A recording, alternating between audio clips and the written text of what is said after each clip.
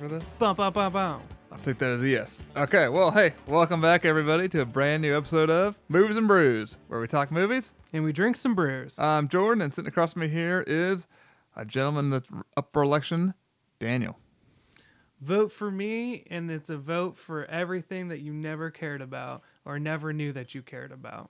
So this week, we're doing another throwback to 1999. Why? Because we got the book.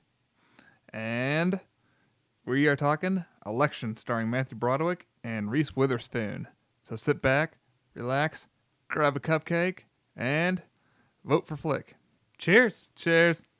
Ding.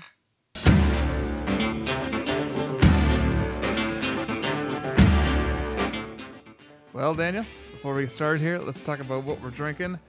This week, Daniel brought something in. Daniel, what do you got for us this week? So this week is a special week because I have something from Gigantic, which is always special to me. But it's their newest in their Hellboy series. I think this is number 5 out of number 6. And they come out every 7 weeks. And it just so happened to fall on my week when this was released.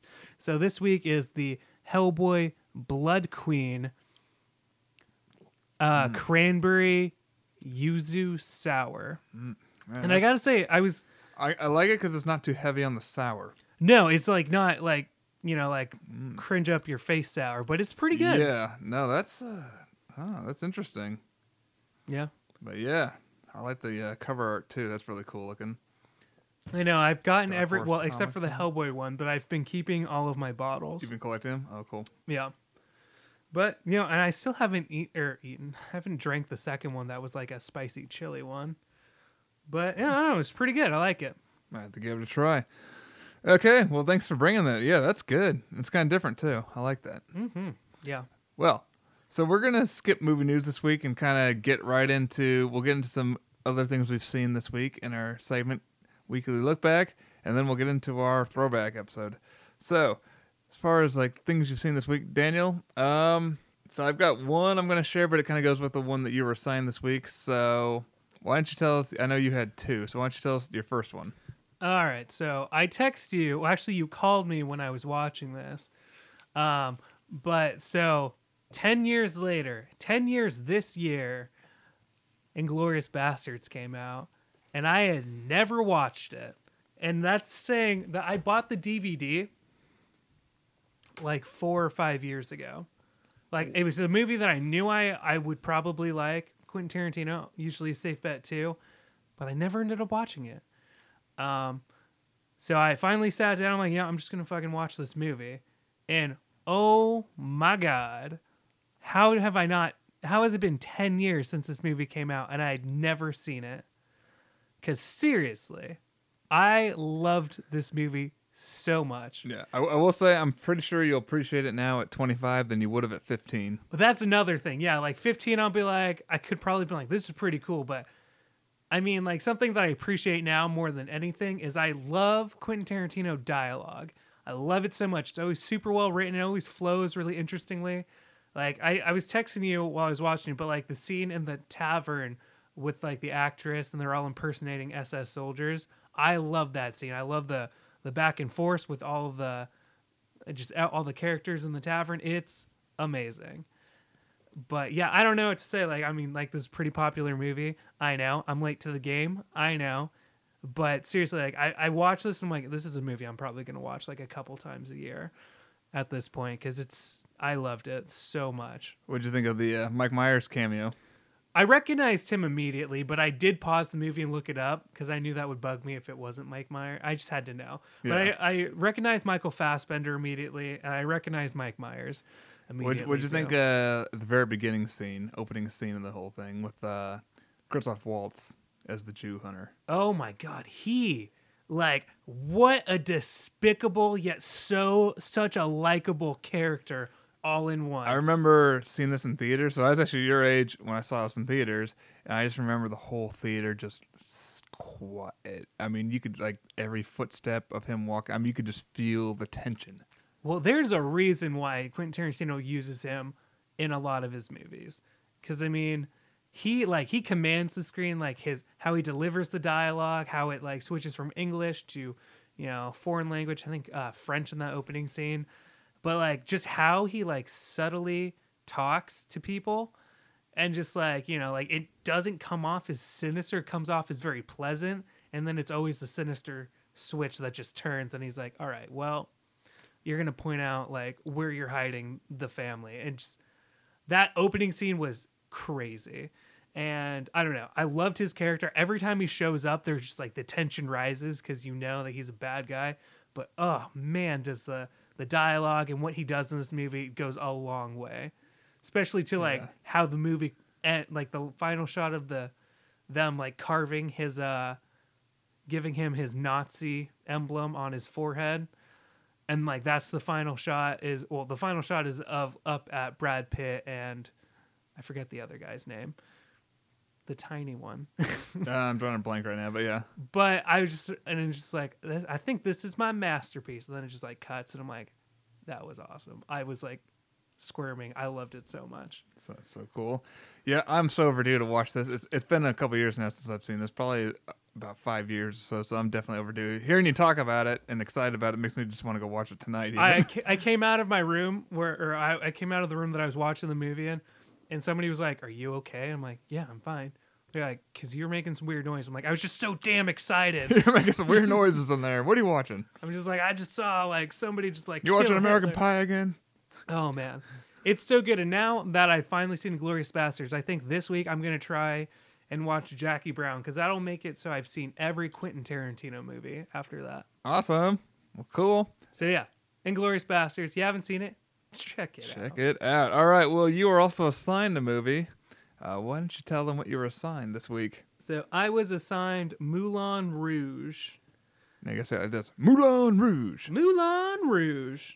And honestly, I didn't know what to expect with this movie. I knew it was a musical with Ian McGregor in it. That's as far as it went. But I didn't know that there was going to be like pop songs sung throughout the movie. I don't know if there are any original songs in Moulin Rouge. Maybe the intro song? Well, in the movie, there's an intro song where it's kind of like introducing like the setting.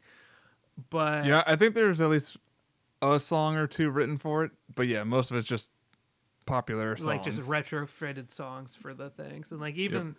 But watching it, which is kind of cool because it's supposed to be what, back in the 1920s. It's like 1900s, like hundreds, or okay. I think it's like 1899 to 1900.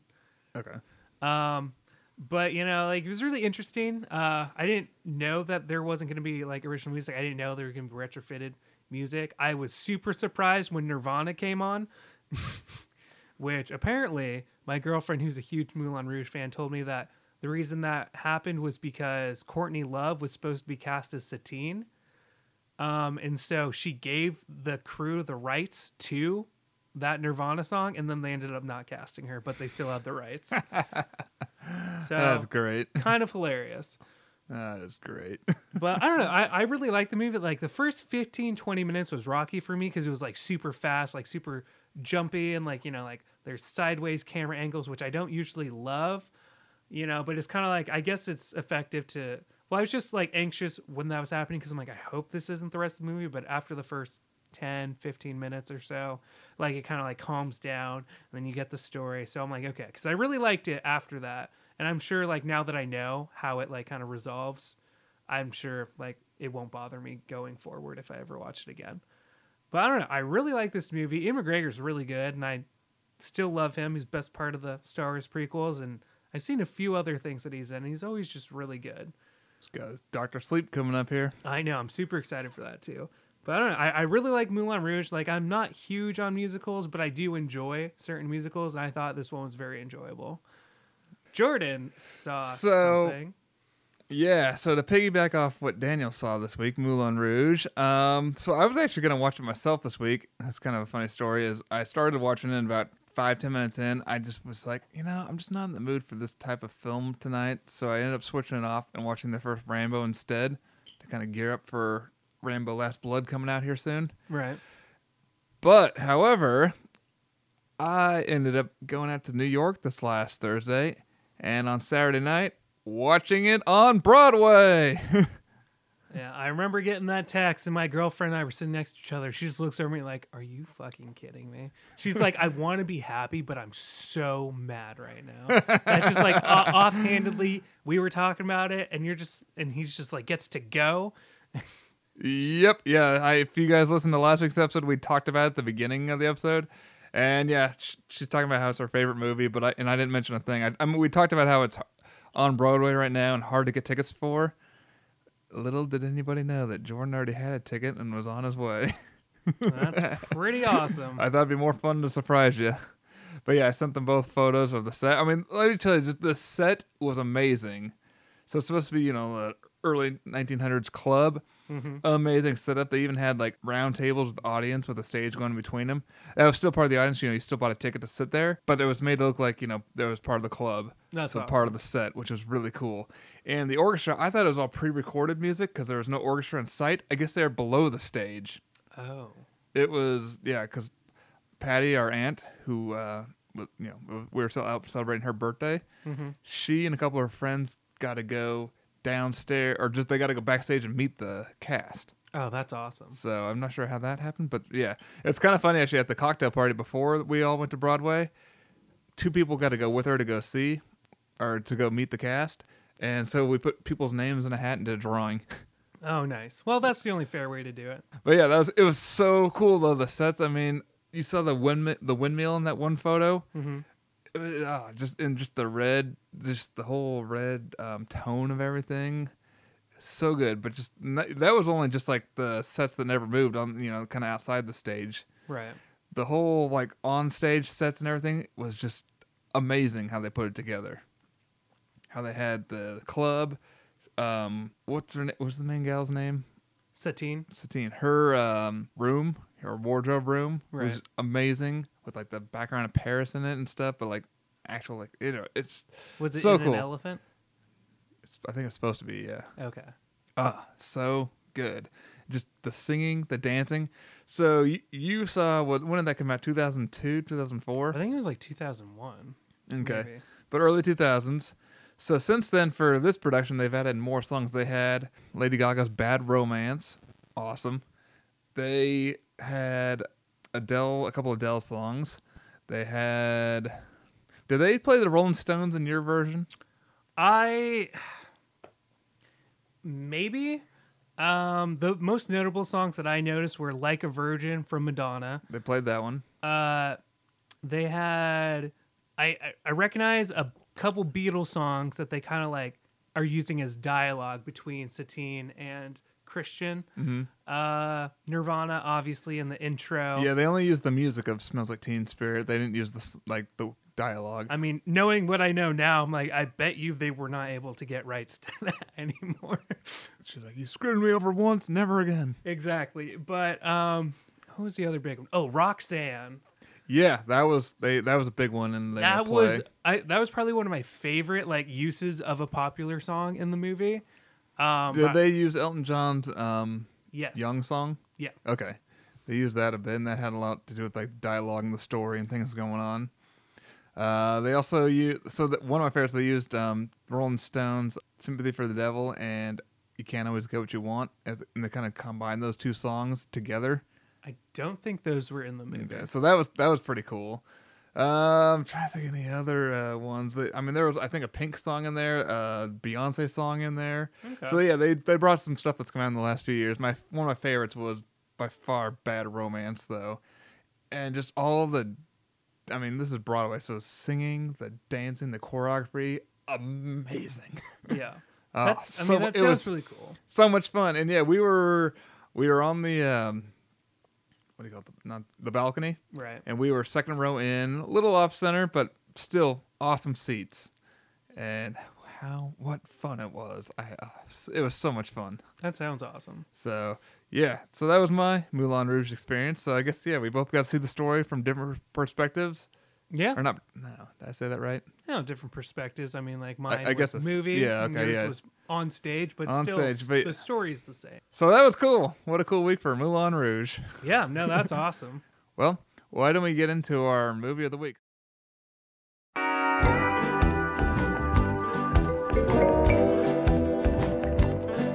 I want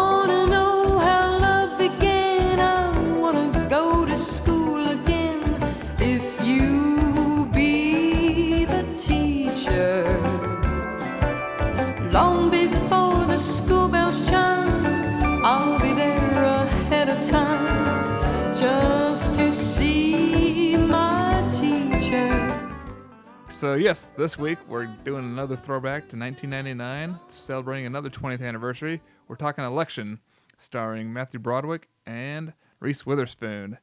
Directed by Alexander Payne, you've probably seen his movies, some of you out there. He did Citizen Ruth, About Schmidt, Sideways, The Descendants, and Downsizing.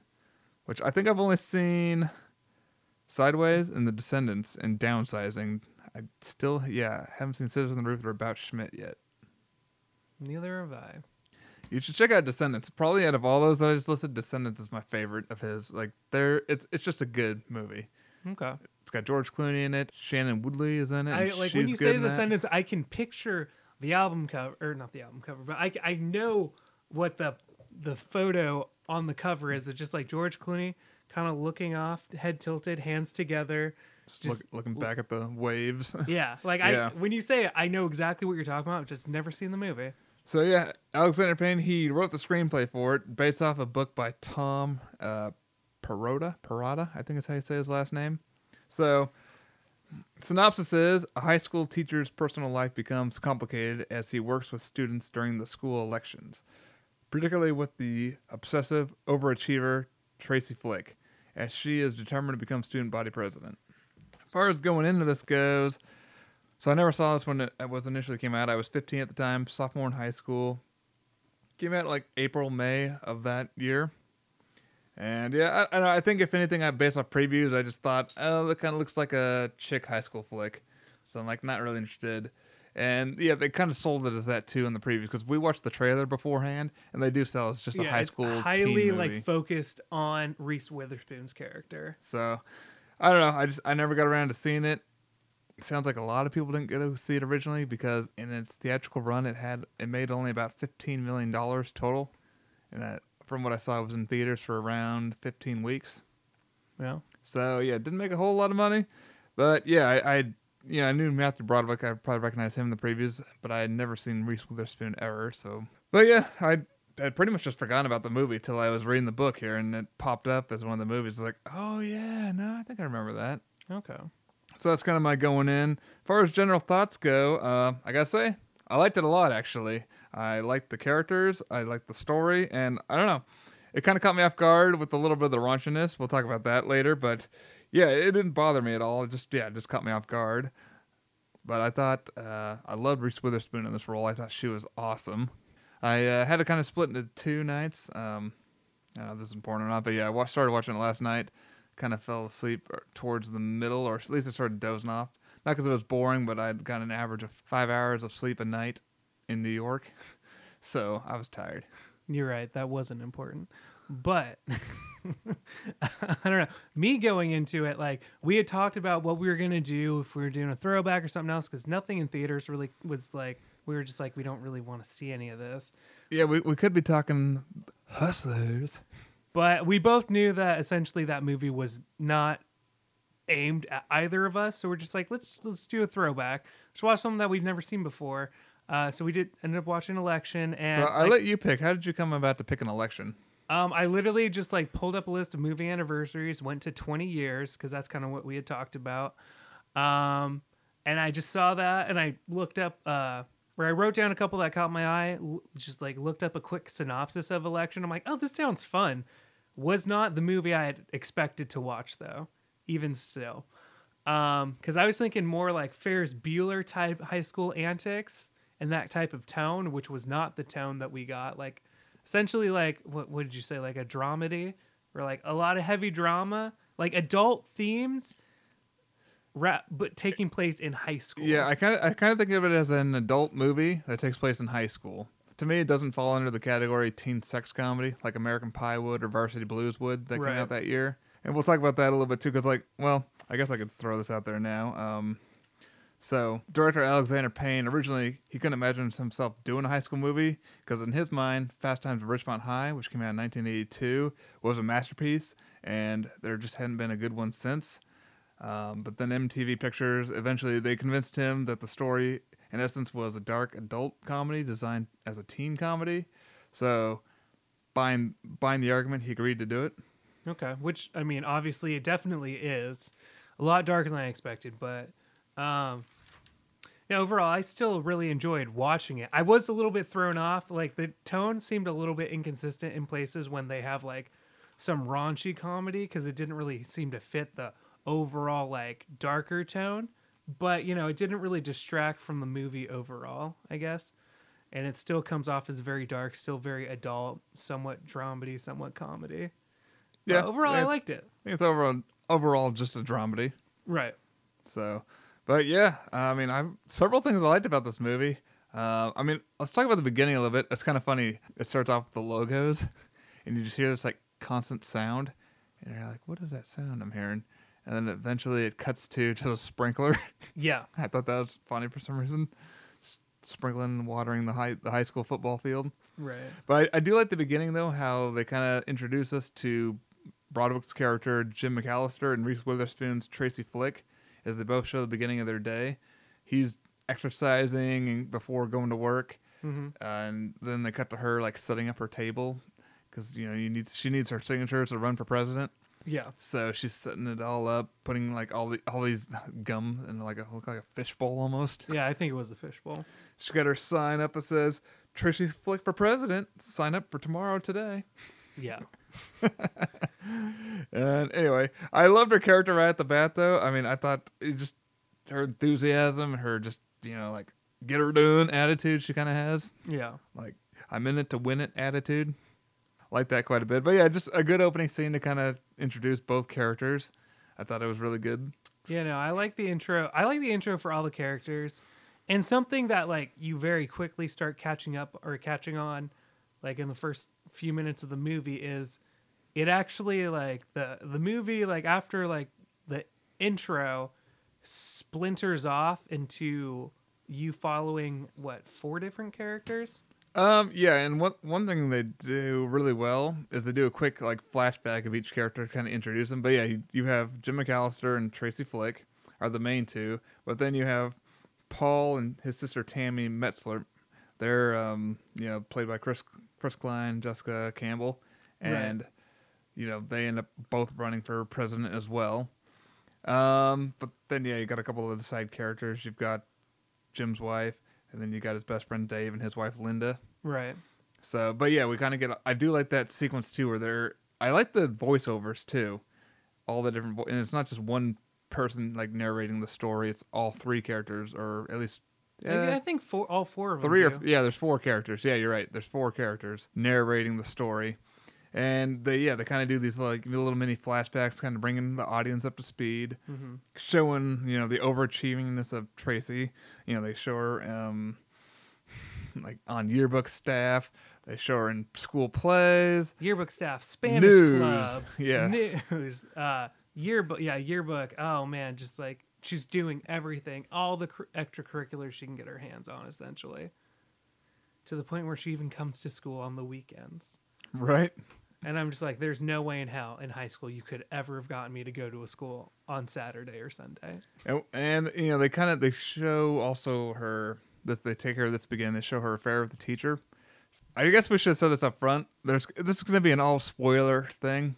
20-year-old movie, so it's all spoilers. Yeah, I would say if you haven't seen it, pause, go watch it, then come back. But yeah, this is going to be a just complete spoiler review. Yeah. I mean, it's 20 years old. We're going to talk about what we liked, things that we didn't like, but probably no particular order. So could be middle, could be end, could be a lot. Yeah, I just want to throw that out there. But yeah, so they show her having an affair with the teacher, and it's not Matthew Broderick's character. It's the Dave character. Yeah, his Matthew, like his friend, his like best friend, teacher buddy. Yeah, and that's something. Yeah, I don't think we mentioned that. Matthew Broderick was a teacher in this. Right. Yes, he is a teacher, not a student. So Ferris Bueller is growing up and become a teacher. No.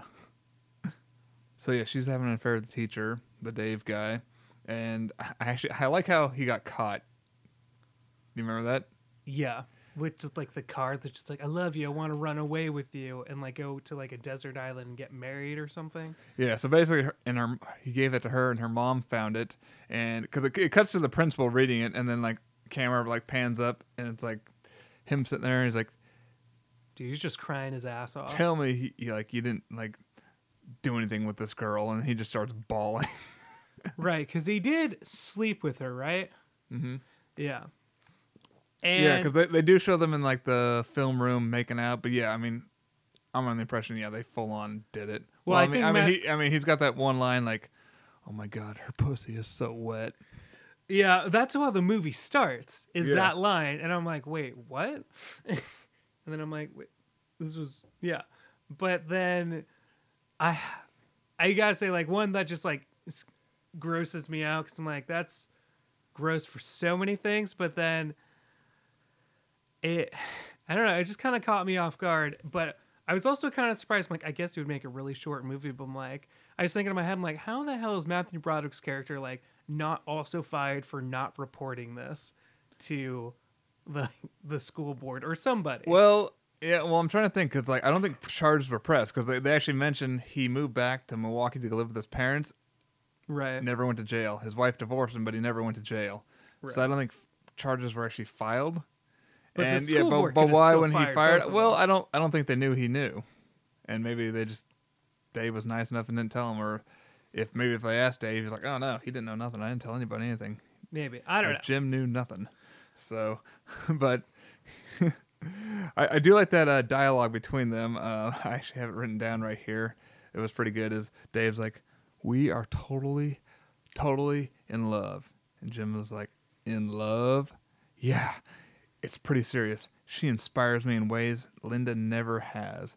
She even wants to read my novel, but you haven't written a novel. That's the whole point. I know that was I'm like when that dialogue. I'm just like, oh man, this guy's just like unhappy with his marriage, and he's just 100% delusional. I'm like, you ever talked to a high school junior before? They don't know what the fuck anything is. Right. It goes into psychology though that you got to believe in the person you're with though, because like he felt like my wife doesn't understand me, she doesn't support my dreams. This person over here does.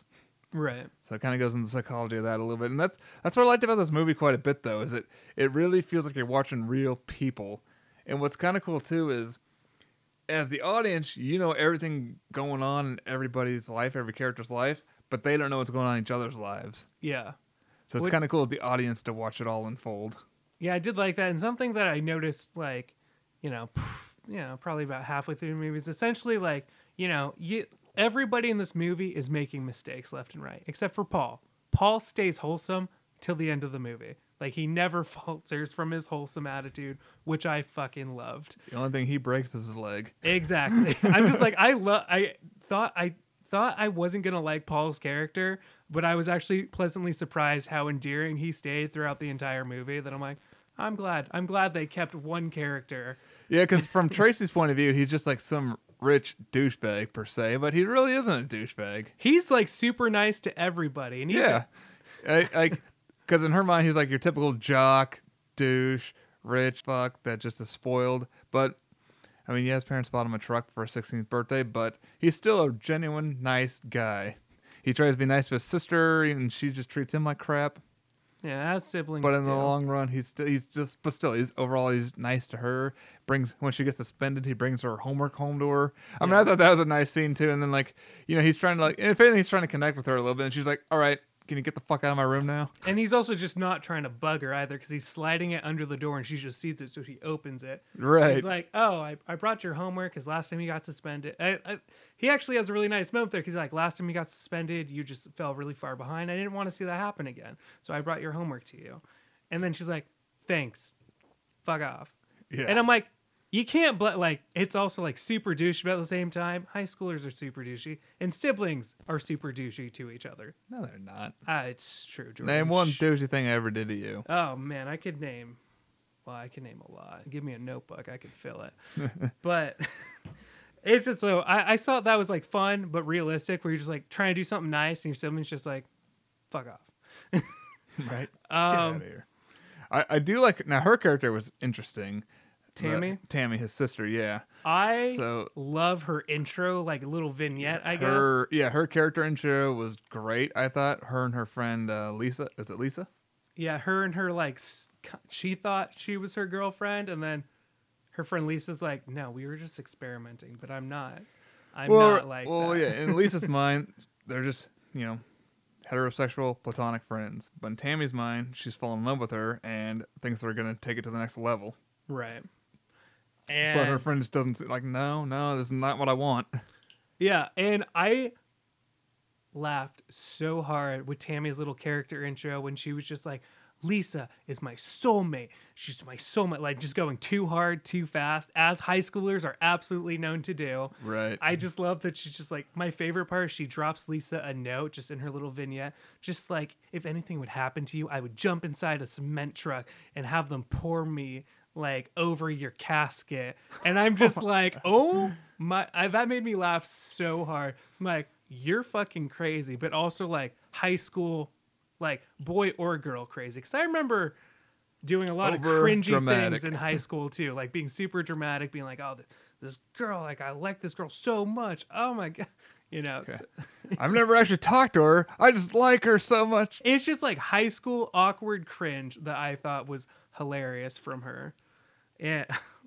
I just love that. I know. I probably had a lot of crushes in high school that were probably shouldn't have.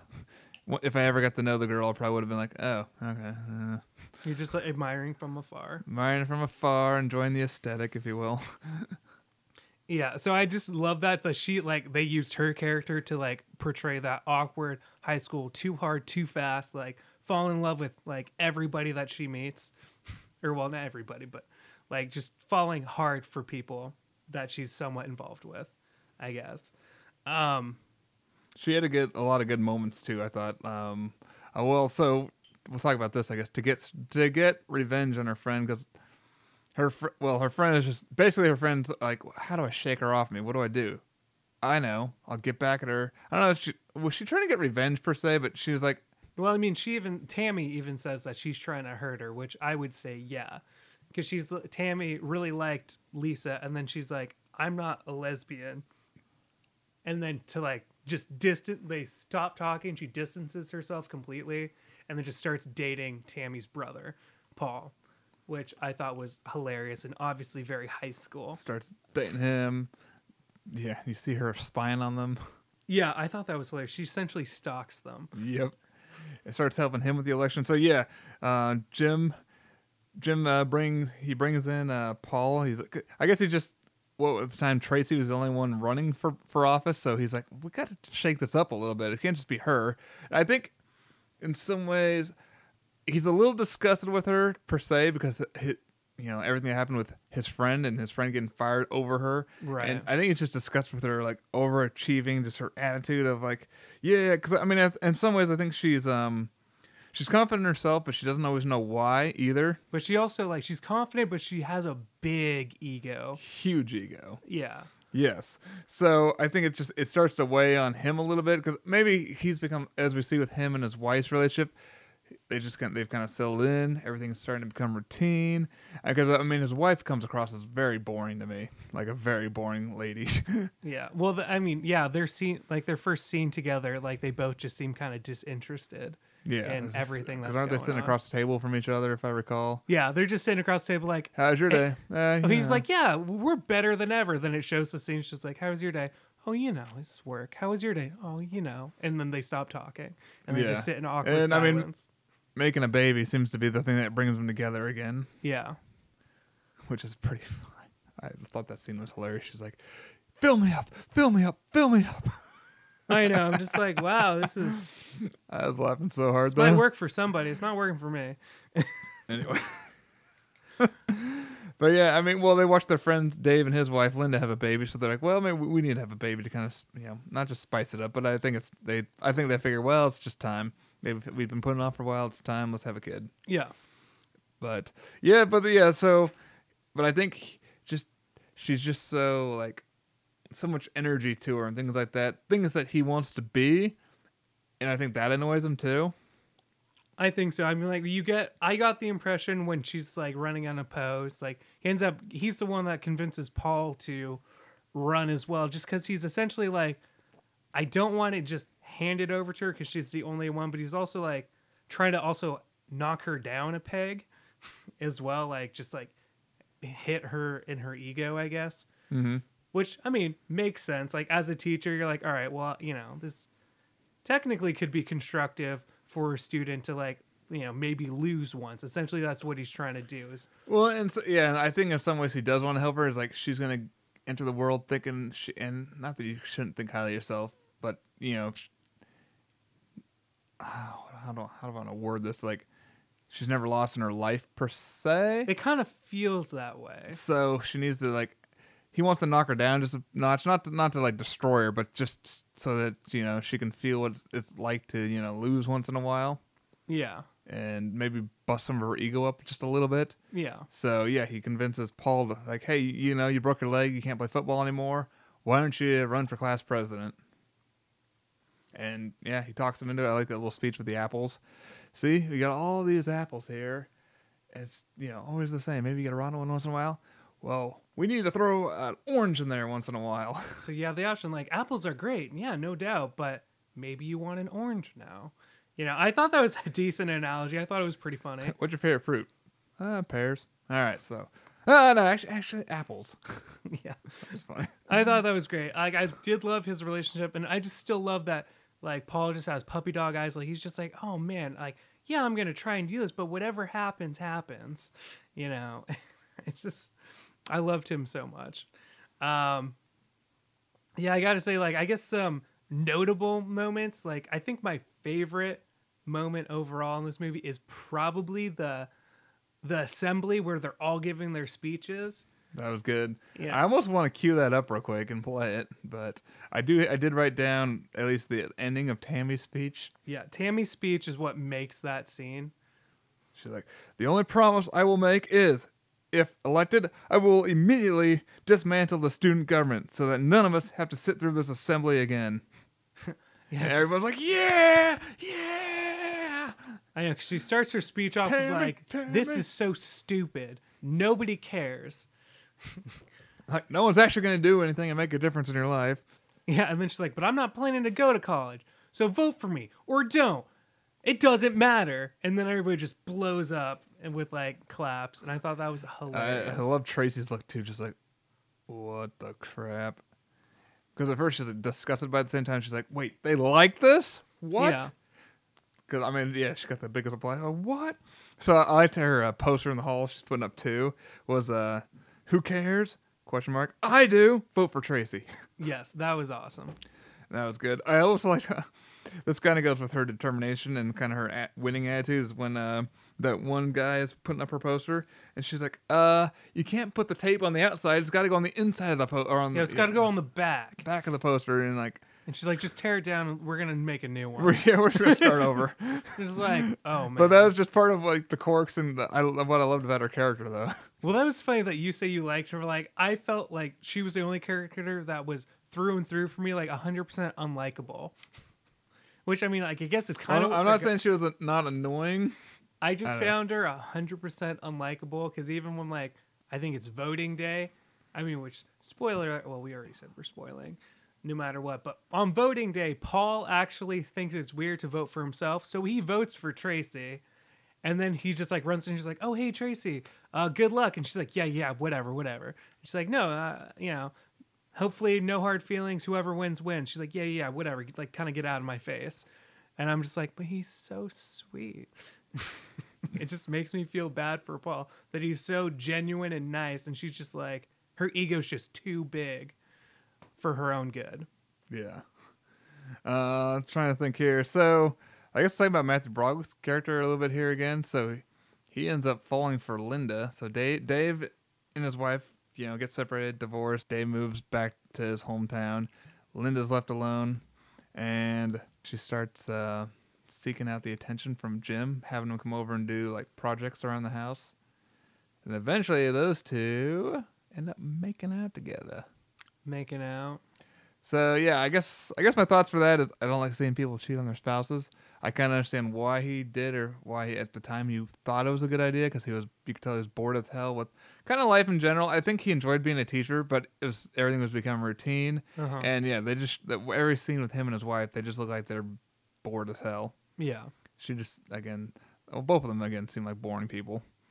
Yeah. So he wanted a little bit of spice in his life. Because, they end up making out one morning, and he's driving to work. I actually love that scene of him driving to work. Yes, that was definitely a standout scene. Is after, they hook up, don't they? I don't think they hooked up that morning, but they were going to go hook up later, or at least that was the plan. Okay. But yeah, after that happens, he's on top of the world and has like a little vision of himself driving like an Italian sports car. Yeah.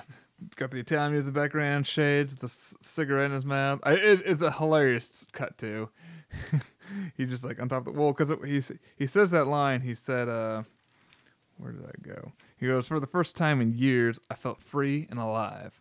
I know, like they glorify it for about 0.2 seconds of him cheating on his wife before it drops him back down to earth, which I thought was kind of interesting too, and I liked that. Well, because he still thought he was gonna like sleep with her and everything, and I just think he's on this high, like kind of the same thing with Dave and Tracy. He's like, I think I found somebody that understands me. Well, he's like on this excitement high. They brought me alive again. He's on this high, and I love the scene where he gives his students a pop quiz, and he's like, all right, I had exactly 4 to 8 minutes to go set things up right. You see him like run. He gets in his car, leaves the school, goes to a Walgreens, grabs some things, goes to the hotel, sets everything up in the room, then goes back before the quiz is over. I thought that was hilarious too. I'm just like, is that why they give pop quizzes? Because it actually reminded me of something else I had heard, like a story of just like a school teacher getting super drunk on a weekday, and their friend's just like, hey, don't you have school tomorrow to teach? And she's just like, I'll just show a movie. It's like, oh, I guess that's why teachers do pop quizzes and show movies. Right? But, yeah, I love that scene. I'm trying to think of some other funny parts or just things that stood out. I kind of thought I liked him getting I liked seeing him get stung by the bee. What I kind of thought was cool about that is I think the bee sting and the way the swelling and everything, I think that kind of symbolized how he felt on the inside. He felt bad for cheating on his wife with Linda. Right. And just things weren't going his way. And, got the super excited, enthusiastic Tracy, and he's just like, ugh. And, yeah, so I thought the swelling of his eye was just a really good way to show how he was feeling also on the inside. Right. And something I really liked about this movie that I thought was kind of fun is the juxtaposition. Like, we follow some adults and we follow some high school kids, and everybody's making mistakes left and right. But the thing that I noticed is when the high school kids make mistakes, there's no real consequences. Like, nothing too major happens to them. It's just like something like it's high school bullshit. That's all it is. And you just get over it. But when you're doing stupid stuff and making mistakes as an adult, you see like huge ramifications that can happen. You can completely dismantle your life with a couple bad decisions. Yeah. And am I making this up, or did he give her a speech early in the movie about actions having consequences? He did. Okay, he did. Okay. I was trying to think if I was just making that up, but okay, so yeah, he did. And then that was when they were trying to figure out who ripped down all the posters for Paul. That's right. Which I love that scene. That was a great moment where she just is like, ah, and I love. I don't know what you would call it, tribal music that would play whenever she would get angry. Oh, I know the. Yeah, but yeah, that scene of her just in the hall, just tearing every poster down. It's like, God, I can't stand this. Yeah. I thought that was just awesome. I'm trying to think here. I don't know, any other big likes in the movie? One of the big likes, this was a kind of a standout scene for me, was all of them praying the night before the election. Yes, that was amazing. That was awesome. And I love how, like, when we we mentioned it before, I'll just do like a quick mention about this, is like when we get each of them get like little narration points throughout the movie. And I really like how they use those to really like show you like what each character is thinking, like their perspective on the same situation. So like this prayer scene is an excellent example of that. Well, I was going to play it real quick here if my phone would load. Okay. Give me 2 seconds here. It's okay. We'll cut it out. Just go outside for a cigarette. Just service unreachable. What the fuck? Figure it out. Dear Lord Jesus, I do not often speak with you and ask for things, but now I really must insist that you help me win the election tomorrow, because I deserve it and Paul Metzler doesn't, as you well know. I realize that it was your divine hand that disqualified Tammy Metzler, and now I'm asking that you go that one last mile and make sure to put me in office where I belong, so that I may carry out your will on earth as it is in heaven. Amen. Dear God, I know I don't believe in you, but since I'll be starting Catholic school soon, I thought I should at least practice. Let's see. What do I want? I want Lisa to realize what a bitch she is and feel really bad and apologize for how she hurt me and know how much I still love her. In spite of everything, I still want Paul to win the election tomorrow, not that cunt Tracy. Oh, and I also want a really expensive pair of leather pants, and someday I want to be really good friends with Madonna. Love, Tammy. Dear God, thank you for all your blessings. You've given me so many things like good health, nice parents, a nice truck, and what I'm told is a large penis, and I'm very grateful. But I sure am worried about Tammy. In my heart, I still can't believe she tore down my posters, but sometimes she does get so weird and angry. Please help her be a happier person because she's so smart and sensitive, and I love her so much. Also, I'm nervous about the election tomorrow, and I guess I want to win it all, but I know that's totally up to you. You'll decide who the best person is, and I'll accept it. And forgive me for my sins, whatever they may be. Amen. Anyway, I love that so much. That might have been one of the standout moments for me, but yes, I think what I love about all three of those prayers is they're so realistic. They're so real. Yeah. To how people pray. I mean, I love Tracy's just like so into her ego that she's like, I know you removed her for me. So if you could just help me out a little bit more, great, because I deserve to win. Like, it shows her ego. And then Tammy's is just like her selfishness, but like also like her kind of like young teenage angst where she's just like doesn't really know what she wants. Well, she's like, give me this, give me that. Yeah. But then like somewhat genuine gratitude from Paul. But also, thank you for what I've been told is I laughed so hard. So fun. Yeah, I laughed really hard. Thank you for my great parents, a nice truck, and what I've been told is a large penis. And I still just love that he's just like, thank you for all this stuff, and also whoever wins, whatever. I loved Paul's character so much. He was good. So yeah, this was Chris Klein's acting debut. I guess a little quick trivia thing for him is it was his debut film. He was a student at Millard High School in Omaha, which Omaha is where Nebraska is where this was filmed. Right. And he was discovered by Alexander Payne while looking for a school to use for filming. And although they went on and they auditioned other actors, Klein had he stayed in Alexander Payne's mind, and Payne eventually called him up like, "Hey, do you want the part?" Now, I think we talked about this in American Pie episode a little bit, but yeah, he saw the script and was a little skeptical at first. He's like, "Well, this movie sounds great, but my grandma will probably see it, and there's a scene in there where I get a blowjob." And I guess Payne was like, "Don't worry about it. We'll take care of it. It's gonna be fine." Oh yeah, I forgot about that. But yes, I thought he was good in the role. I really enjoyed him quite a bit. And yeah, the Paul character is great. I think he was my favorite. I think he might have been my favorite as well. Yeah, no, Paul and Tammy were my two favorites. Now, one thing did you notice in that scene? I mean, you see their rooms from different throughout the movie, but one thing you notice in that scene, each one of them has a fake Tiffany lamp sitting by their bed. I did not. Yeah, each one of them's got a fake form of a Tiffany lamp of some kind by their bed. Huh. It's kind of funny. I did not notice that. But yeah, what a good scene though. Again, it's because it seems so realistic to how people would pray, like whether it be with an ego-driven selfishness or actual gratitude. Right. It's so funny though. That's a great scene. I love that. Let me see. I don't know if there's any. Let me double check my notes because I feel. Yeah, because is there anything in the beginning or the middle? Because we'll talk about the end here in a little bit, but yeah, anything in the beginning or middle you want to touch on first? No, I've covered all of my middle and late thoughts, all of my early / mid movie thoughts. The only I have is like the last, essentially one of the last scenes, after the election and the fraud happens. Mm-hmm. So. Before we move on then to Act 3, I'll say here's a couple funny visuals I thought were kind of funny. One was Jim peeing on Linda's front lawn in daylight. I thought that was hilarious. Which I also thought was ridiculous. It's garbage day. He's peeing in front of garbage men, essentially. Right, but it's still, he's like somebody else's lawn in daylight, and he's just taking a whiz. He's just having the worst day of his life. Yep. I thought that was funny. I don't know why this cracked me up, but when Jim is doing the vote count, you see the two original guys that did the vote count just chilling, reading the newspaper. Yeah, I thought that was funny. That was just a funny visual to me. Just absolutely. And also, those kids, what fucking nerds. Like, those guys were just all about the rules, and I thought that was kind of hilarious.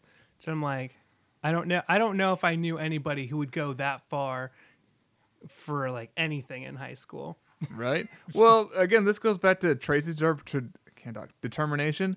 Was they talk about the morning election? Her and her mother get up at the crack of dawn, and they made 488 cupcakes. Baked and decorated 480 cupcakes for I don't her to actually pass know out. how that's even possible. I don't know either. I don't think it is I possible. think you start at 2 a.m. at the latest. No, I mean, no. I don't. I was thinking that. I was don't trying know. to figure it out. I'm like, okay, maybe if they already had the cupcakes made and they just decorated them all. I don't know, but I can't. I was trying to think that I'm like, there's no fucking way. There's no way. But Pick flick. And one thing I noticed throughout the movie is Matthew Broderick's character Jim. He starts off kind of eating healthy. He's exercising in the morning, kind of eating healthy. Then throughout the movie, you see him like he's eating the pie at the restaurant. When things start going down in his life, you see him eating the pie at the restaurant. Then you just him taking the cupcake and just shoving it in his mouth. What? oh, sorry. I was like, while you're talking, I was doing some quick math of like how plausible the cupcake thing is. Because I just wrote down like a dozen cupcakes at a time, 400 cupcakes, and then like about a 14-minute baking time, which I think is still pretty low. So how many hours is that? 7.7 hours of just bake time, not considering cool time and decorating time. Hopefully you're doing at least 2 dozen at a time to cut that in half. But yeah, I hope so. that's just insane though. But yeah, so let's talk about this third act a little bit. So I mean, we kind of started off with the cupcakes, Right. but yeah, so you've got she wins by a vote, all because Paul voted for her instead of himself. Exactly. So she wins by one vote, and that doesn't. Well, they do the recount because the students count, and then Jim does the recount, and that doesn't sit with him well. He's just like, this girl's got to be knocked down just a little bit, just to know how life really works. It was because that he saw her pre-celebrating outside the door, and then he's just like, he even says like, I don't know what it was, but I just figured she's gonna. Who knows how far she could go? But this is the only time I'd ever be able to actually like knock her down just a peg. Right, and again, I think it's coming back to being a reflection of himself. Of like, I'm just not happy in life anymore. Right. She's just overly joyed all the time, just Superseding at everything, and he's succeeding at essentially nothing. right. So he's just like, and I'm gonna just knock her down a few. Yeah. So he throws 2 votes out, does the recount, and be like, looks like Paul actually won. And then they do an assembly. Paul's the winner. Cut to, he decides too, like, you know what, my wife and I might be on shitty terms, or we're getting divorced, but I'm gonna not let it knock me down. I'm gonna still be excited for life. He's see him essentially washing like, this is an opportunity for change. Yep. Starts washing his cars, going to school, being all happy, and all of a sudden it's like, they want to see you in the office. He's like, yeah, sure, whatever. And he walks in. He's like, did you want it? And like 5 people are in there. Awesome visual though, because I think it's the principal, vice principal, Tracy, her mother, the janitor that found the notes. Which, okay, that's my last note, is the janitor, because we didn't mention this, but you see him in the beginning, because like the beginning of the movie, when you're just following Matthew Broderick, he's exercising. He takes a shower. He goes into the teacher's lounge, putting his lunch in the faculty. I almost said lunchbox, but like the faculty fridge, and it's overcrowded with rotten food. So he ends up starting to throw stuff away, and he carelessly like half-heartedly throws something like a Chinese box, and it lands on the ground and just gets things like just splatters everywhere. And the custodian is like right behind him, just like staring at him like, are you kidding me? Like just like shaking his head like, I can't believe this. And then cut to the custodian staring at him like, payback, bitch. Exactly. That look he gave him was just awesome. Because I totally forgot about that until it flashes back to that and how he's just still holding that grudge. That's so funny. Yeah. So yes, Jim McAllister gets fired and has to start over. And I actually like that he decided to move. Like they flash forward a year and kind of show everybody. We get caught up with all the characters. Paul was fine that he lost. You know, he still became prom queen. Prom king and Prom a bunch king. of other stuff. So yeah, I think it was homecoming king, prom king, and that was so funny. They were in what were they in? Like a cement plant having a Mexican party. Yeah, so I mean, like I think that was like his dad's like business. Okay, I thought that was hilarious though. I mean, pretty cool place to have a high school party though. Yeah, seemed cool. But yeah, so let's talk about the end here. So Jim ends up moving to New York. He gets a job in a museum where he gets to take people around on the He's tours. a tour guide, like educational. Educational tour guide, yeah.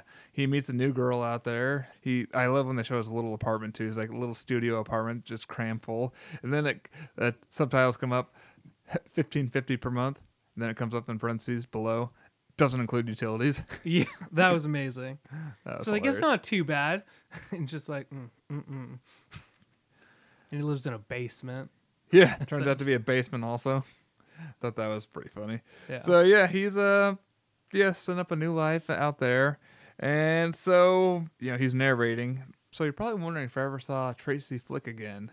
Well, there was actually one more time when I saw her. And yeah, he talks about how he went to Washington, D.C. for something. And then he had a day off to go tour. So he's just being a tourist, walking around Washington, D.C. And he has to look across the street. And there's Tracy and a governor. And yeah, they're having a little exchange. And then they both get into a limo. Yes. And I thought that was a great moment for the character. I had their lines written down. Shall I say them? Yeah, read them because it's hilarious. So you have Jim going, and I suddenly realized I wasn't angry at her anymore. I just felt sorry for her. I mean, when I think about a new life and all the exciting things I'm doing, and then I think about what her life must be like, probably still getting up at 5 a.m. to pursue her pathetic little dreams, it just makes me sad. I mean, where is she really trying to get to anyway? And what is she doing in that limo? And who the fuck does she think she is? And then he proceeds to throw a milkshake at the back of the limo. Perfect end. that cracked. I laughed the hardest at that. Just like everything's passed. He's like, nope. Who the fuck? And then just throws his cup at the at the limo, and it just dead stops, and he runs away. Hey, asshole, what are you doing? Like, get back here. That's a great ending to the movie. Yeah, so there was an alternate ending to this where Tracy goes to visit Jim and he's working as a used car salesman in the same town, like he never moved out of it. Mm-hmm. And yeah, she goes to ask him to sign her yearbook. He opens it and realizes she has no signatures in it. So basically, it symbolizes that they're both alone at the end of the movie. You know, that's not a bad ending, but I still like the comical ending that they went with. Yeah, I like the one they stuck with better. Yeah. I thought it was definitely better. But yeah, so there's the milkshake. I just thought that was a perfect way to end it. Yeah, it was. I don't know. It's like to end the movie. Overall, I really enjoyed this movie a lot. Wasn't what I expected, but like in a good way. Oh, here's one more thing that they show at the end is her going off to college. This cracked me up too. She's narrating. She went to college thinking I'll be surrounded by people like me. People that are smart, mature, and ambitious. And then there's a bunch of just people just being so super loud in like a dorm hall. She walks out with like curlers in her hair and is like, "Excuse me, will you please be quiet?" And goes back in and slams her door. And everybody just laughs at her, just like, what an idiot. I thought that was great. Yeah.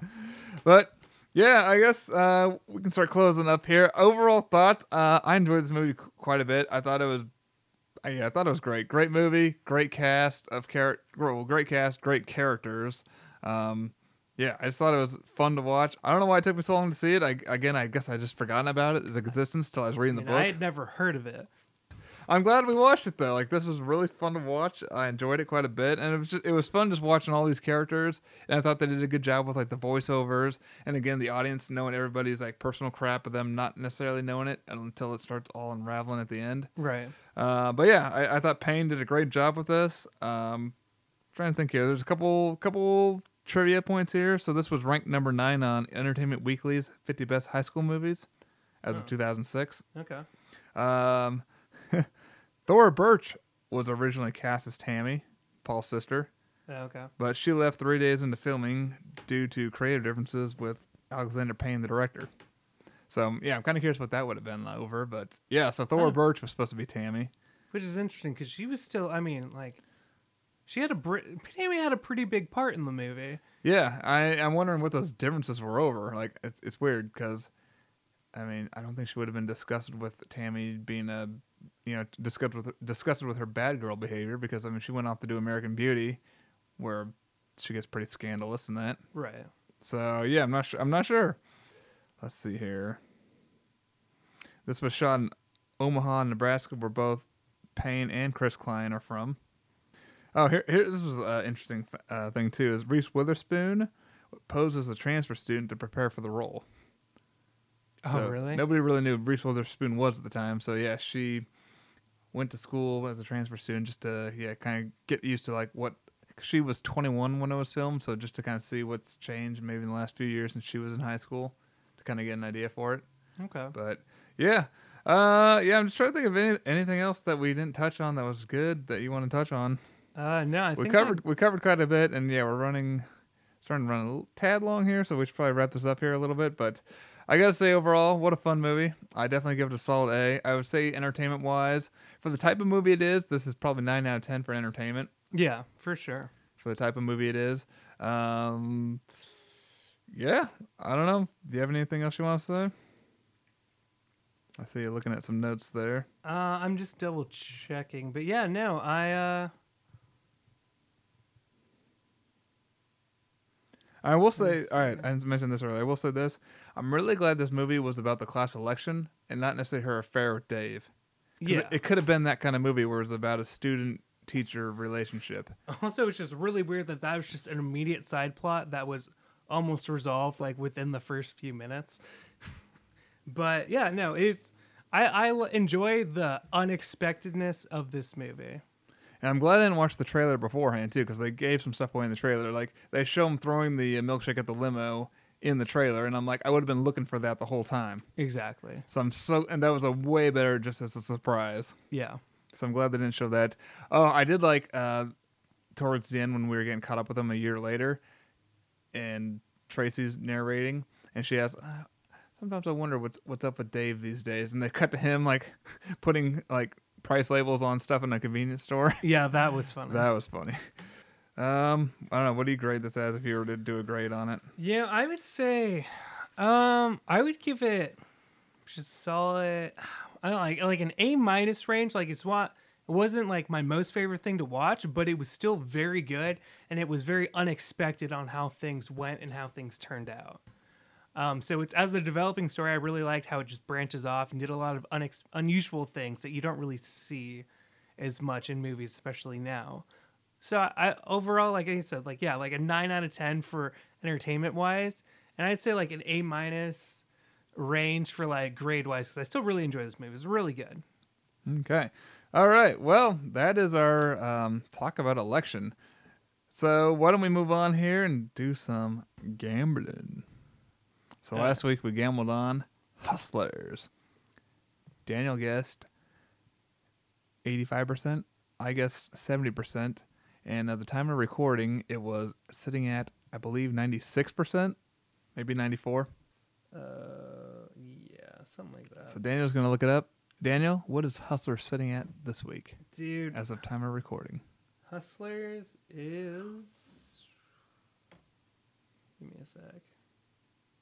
Hustlers. God damn. So it's sitting at about an 88. It's sitting at an 88% on Rotten Tomatoes. Okay, so it went down a little bit. With an audience score of 67%. Okay. As well. So if we were going by audience scores, I would have won, but we're not. So it looks like, Daniel, you won this week. Oh, my goodness. I know.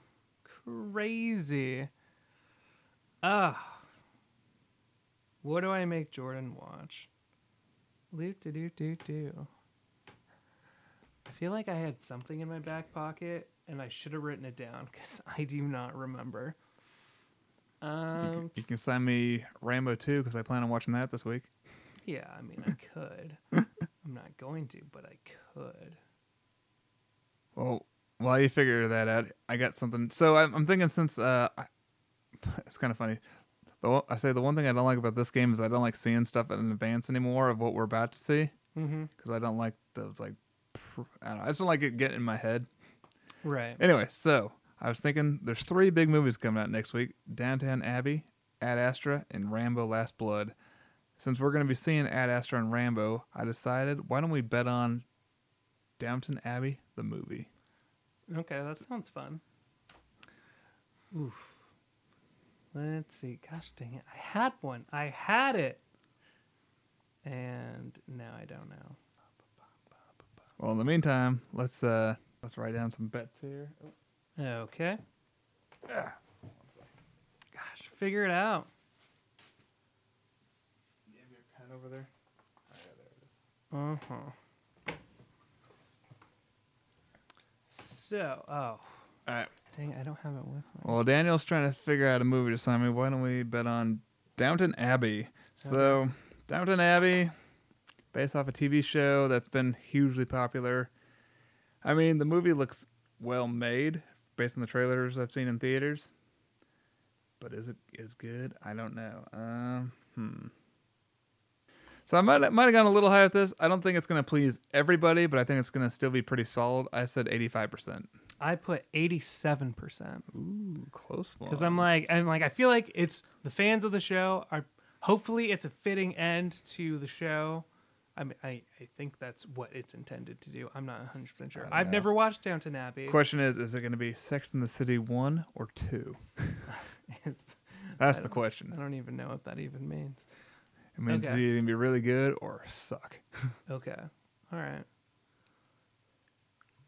Well, let's see. At current, let's see.